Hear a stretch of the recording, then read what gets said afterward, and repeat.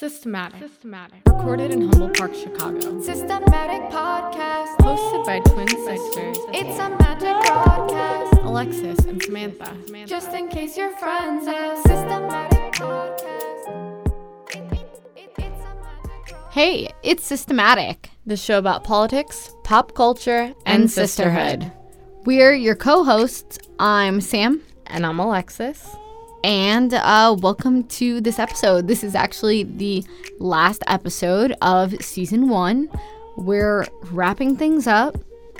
We're just excited to, close out the first season and gear up, get some resources together, and start fresh with season 2. Yeah, we have a ton of really cool new visual content coming that I'm really excited about. And we have a list of awesome new guests really looking forward to. And we're even working on some possible live events coming up. Maybe some type of live recordings or open discussions. Some type of event that's more interactive that we can hopefully include your voices. Right. We're also thinking maybe of incorporating some more video content. So we'll see how that goes. Right. We are looking to launch season 2 at the end of March, so we'll definitely keep you posted about when that is coming out. But for now, it's February, and of course that means that it's Black History Month, which is something that is really important to us. So that's why we kind of wanted to do things a little bit differently for this episode. Instead of having just one guest come on and doing a traditional interview, we wanted to make sure that we devoted a significant portion of this episode to highlighting the voices and experiences of Black women in Chicago. So that's what we're going to do. We were accepting submissions, voice memo submissions from Black women to give them an opportunity to answer some reflective questions around Black History Month and Black identity and allyship. So we're excited to share the responses that we got. And we're going to get to that in the second part of this episode. But first, we're just going to get some current events out of the way. Alexis, can we start with politics? Sure. So I think in our last episode, we left off talking about the impeachment trial, which was just about to start in the Senate. And we predicted pretty much what happened. I mean, the impeachment trial is over now. And clearly we still got this goofy in office. Right. So we predicted that it was going to be really hard for the Republican majority in the Senate to actually vote for his removal from office. And that's basically how it played out. They called no witnesses, didn't look at evidence, tried to end the trial as quickly as possible. Every Republican voted in line with Trump, except for Mitt Romney, which is pretty interesting. But on the bright side, this is a presidential election year, so the country does have another opportunity to stand up and make a change, which is exciting to some extent, but it's going to be a difficult battle. Yeah, the Democratic race is contentious. But the primary is in full swing. So far, we've had 3 election contests in New Hampshire, Nevada, and Iowa. Unless you've been living under a rock, you know Bernie Sanders has won every single election contest so far. Some people not paying attention, I think. Some people maybe aren't, and the news media actually doesn't really like Bernie Sanders, so they're trying to downplay his success, but he's the clear front runner in the Democratic race right now, which I think says something about the power of young people in this country, and also the power of building a coalition among Black and brown communities, which is what Bernie and his campaign are doing.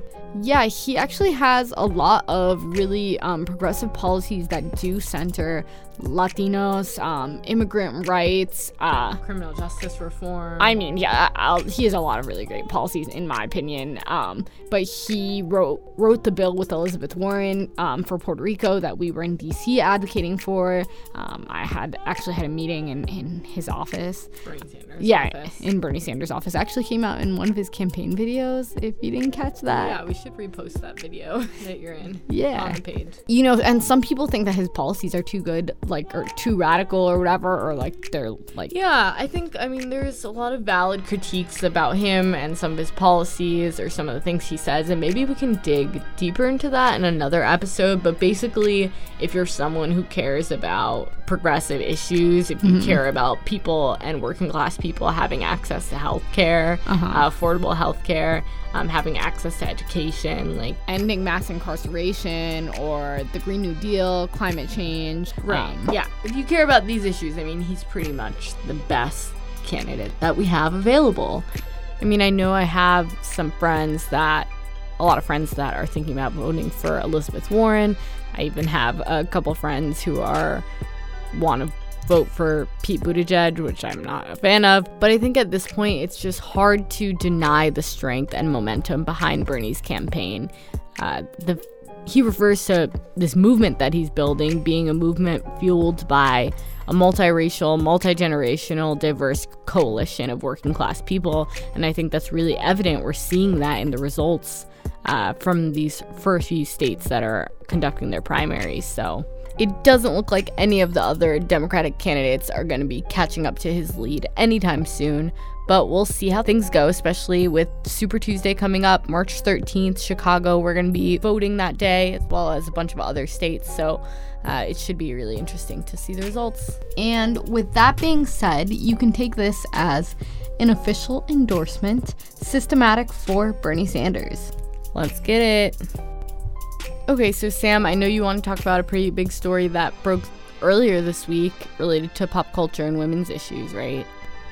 Yes, so earlier this week, Harvey Weinstein was found guilty. He was convicted on 2 charges related to sexual assault and rape, and this is huge. This is a really big development. This is, a win for so many people.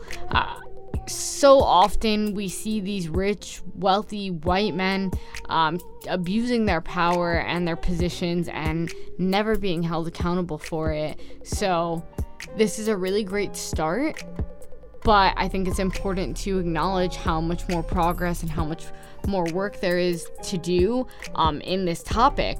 Right.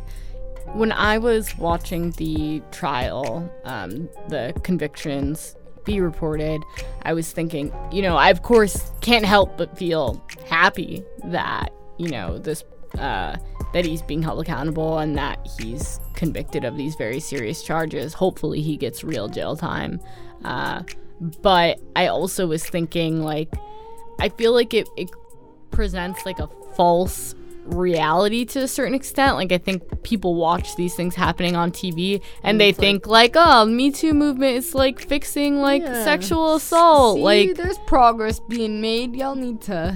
And it's okay, it's making some progress, but how does it help the everyday woman and girl, especially Black women, brown women, undocumented women, indigenous women, who are often in much more vulnerable positions, who often don't have the resources or support networks needed to move forward with prosecution, to hire lawyers, to gather evidence and do all of these things. Even go to a police department and report this, being a woman from a marginalized community can be really intimidating and re-traumatizing, especially because so often we hear horror stories of women going to the police and the first thing them being asked is things like, well, what were you wearing? What were you drinking? Right. And the statistics are just horrible. I believe it's less than 1% of rape crimes results in convictions. Yes. Less than 1% of rapes lead to felony convictions. So that is just such a tiny, tiny percentage. And that's what I think people need to realize. Yes, this is being brought to the light, but we have so much more progress to go in terms of actually bringing healing and justice to women. I actually just recently read a book. It's called Know My Name by Chanel Miller, and I just wanted to recommend that. She is a survivor. She's the survivor from the Brock Turner case. And if anyone is curious what it's like for a survivor to go through this process to, fight her case in court, and also the toll that it has on survivors' families and the ripple effect in their community. What it's like to be ripped down in the media. Yeah. And to see your attacker being praised and his crime being minimized. Yes. It's a really it's difficult, but it's written really well, and it's inspiring to see how she overcomes those obstacles too. I listened to the audiobook, and I just wanted to really recommend that. I think it sheds a lot of light into the experience of a survivor and how difficult it can be, even when when you have everything, all of your evidence, and you have witnesses, it's still so difficult. And that being said, it can help us realize how hard it is for women who don't have those things. Exactly. Yeah. So that's my book recommendation of the week, and hopefully Harvey Weinstein gets a long ass sentence. Because honestly, fuck him and any other violent ass rapist or predator out here walking around unaccountable. It's 2020. Time is up. We are getting organized. We're stepping into the light. We're believing each other. We're not giving up, and we're not stepping down. And that's all I have to say about that.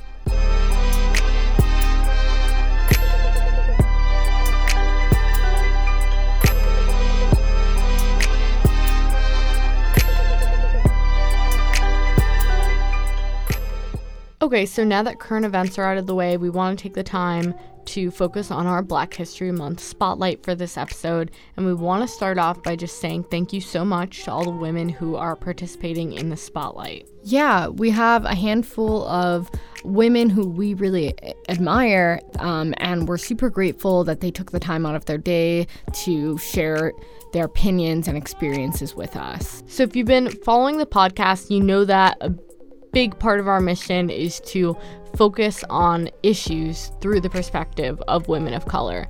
And as two non-Black women of color ourselves, we know that while women of color do share a lot of similar experiences, when you're from different backgrounds, you don't share the exact same experiences.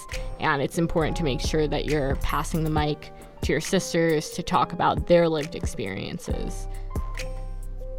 Right, and not just during Black History Month, of course. These are things that we should all be doing year-round, and it's something that Alexis and I have been trying to practice for a while now. We know that the Latinx community doesn't always do the best job at educating themselves and advocating for issues that the Black community face in this country, and so it's important for us, with this small platform that we have, to make sure that we're making time and space to center the voices of people who are most affected by issues like racism and institutional racism in this country. The names of the women that you're going to be hearing from in this spotlight are Takara, Brandy, Moji, Kia, and Shantae. We're going to tag them on our Instagram if you're interested in learning more about them or what they do. They're all super talented and badass, so I would definitely check them out. So the way that we formatted the spotlight is we sent all of the featured participants basically a flyer, and the flyer had 3 reflection questions on it, and each of the guests could choose to either respond to just one question or more than one question.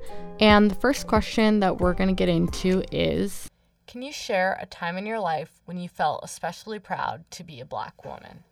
Growing up, I lived in a really small, mostly white town, and when I moved to Chicago, I learned what it was to be Black, what it meant to be Black, and what it was like to be around other Black people. And so for me, I now every day feel exceptionally proud to be a Black woman because of the history and the adversity that people of color and Black women have fought through. Obama was elected into office was a time I vividly remember being so proud to be black, regardless of whatever he did during the term. I think it was just so amazing to see a person of color in this high position in the world, and it gave me hope. It made me feel important as a black person and helped me honestly walk with my head a little higher every day. You know, I'm really proud to be a black woman every day, and it's like, you know, even in the face of discrimination, I'm still proud to be a black woman, because being black means that I have the strength to deal with all of it and like not let my crown slip. So I would say that happened for me recently during Black History Month, when I had the opportunity to work with Jordan Brand to celebrate their new collection that's basically for us women. It was the first time that they released a full collection specifically for women that was size inclusive for everybody. And it was just super cool to like be able to inspire my little cousins and, you know, show them that everything is possible. When you work hard and you put your best foot forward every single day, you totally can do it. Do not give up on your dreams, because I didn't give up on mine. You don't have to take the route that's given to you. You can definitely create your own narrative, and I think that's extremely important to share. And I just want to keep inspiring the youth and those little black girls that are from the west side of Chicago. At one point in time in life, I used to actually work at a performing arts academy for young kids, and I used to train young kids how to model, how to act, how to speak up and be proud of themselves.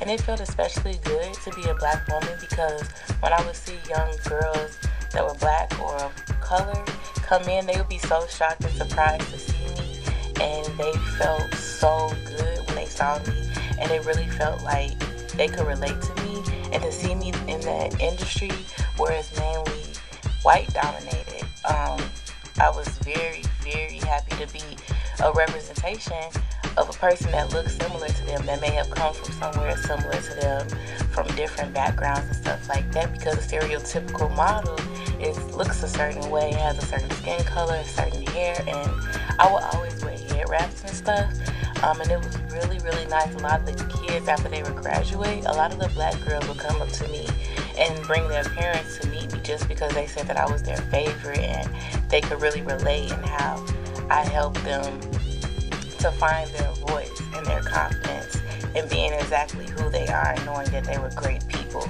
just as they are. Our second question asks, what can non-black women of color be doing better as allies? I think just, you know, acknowledge and respect our similarities as well as our differences.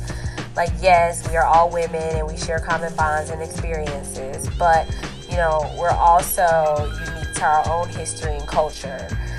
So, you know, being aware and mindful of our unique challenges, which have shaped our lineage and our families and still affecting us today, you know, we're still fighting through it. So just acknowledging that, you know, and I can kind of say the same thing about other races. Like, we all have had our own path, and just respecting and acknowledging, you know, our past and our struggles and our challenges and our history. I definitely can't speak for all women of color, but non-black women, a lot of times, you know, to that person in your life, you could just directly ask them what they feel. How could they support you better? I know a lot of women of color don't really care about the whole taking black hairstyles thing, but for me, I think you shouldn't take from a culture that you're not also giving back to. So if you're not supporting black people and black culture, then you shouldn't be taking from it, using it, trending or fetishizing the looks and things that come naturally to those kinds of people. So although it's just a hairstyle, to me, I feel like you shouldn't wear it and you shouldn't appropriate it unless you are actually giving back to that community, and unless you care about that community more than just for what the cool parts of it or the things you think our trends are. I think non-blacks can, for one, be better at being more inclusive when it comes to the creative and general work environment.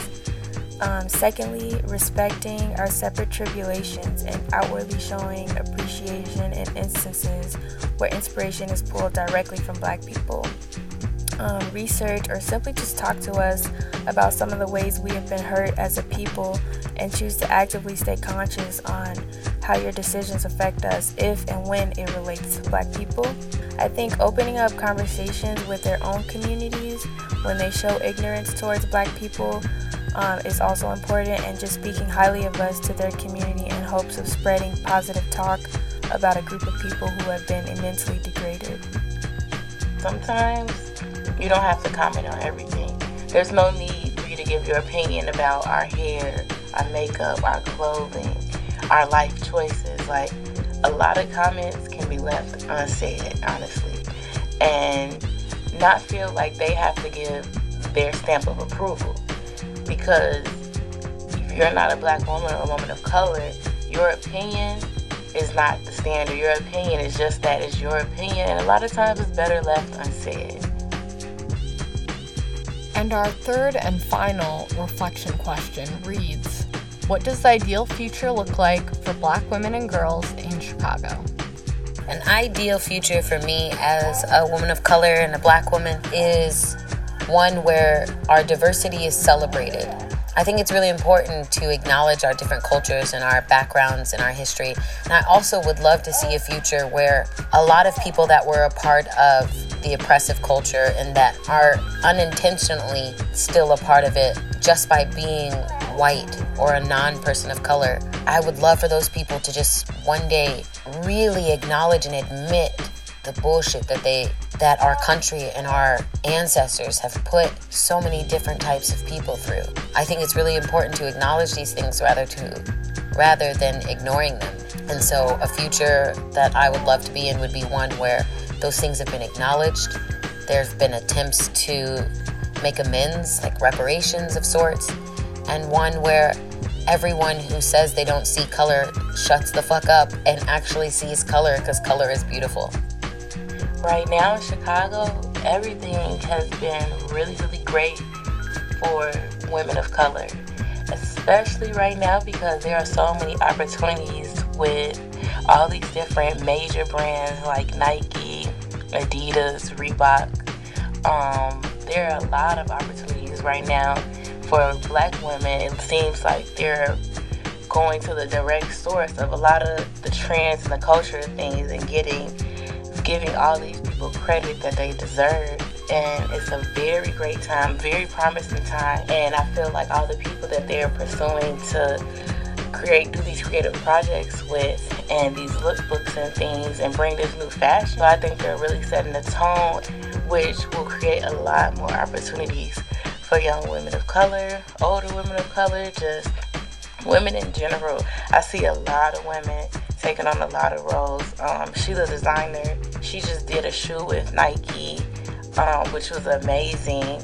Dez did a shoe with Adidas, and it's Chicago Girls Do It Better, and that message speaks so highly, it speaks volumes, and I think it's really bringing the attention to Chicago women. Even like Jamila, she is a Black woman from Chicago. She has a great message, a very educated message, a very positive message, and I think they're setting the pace and the tone for the future that all these people to come to Chicago women for everything in life.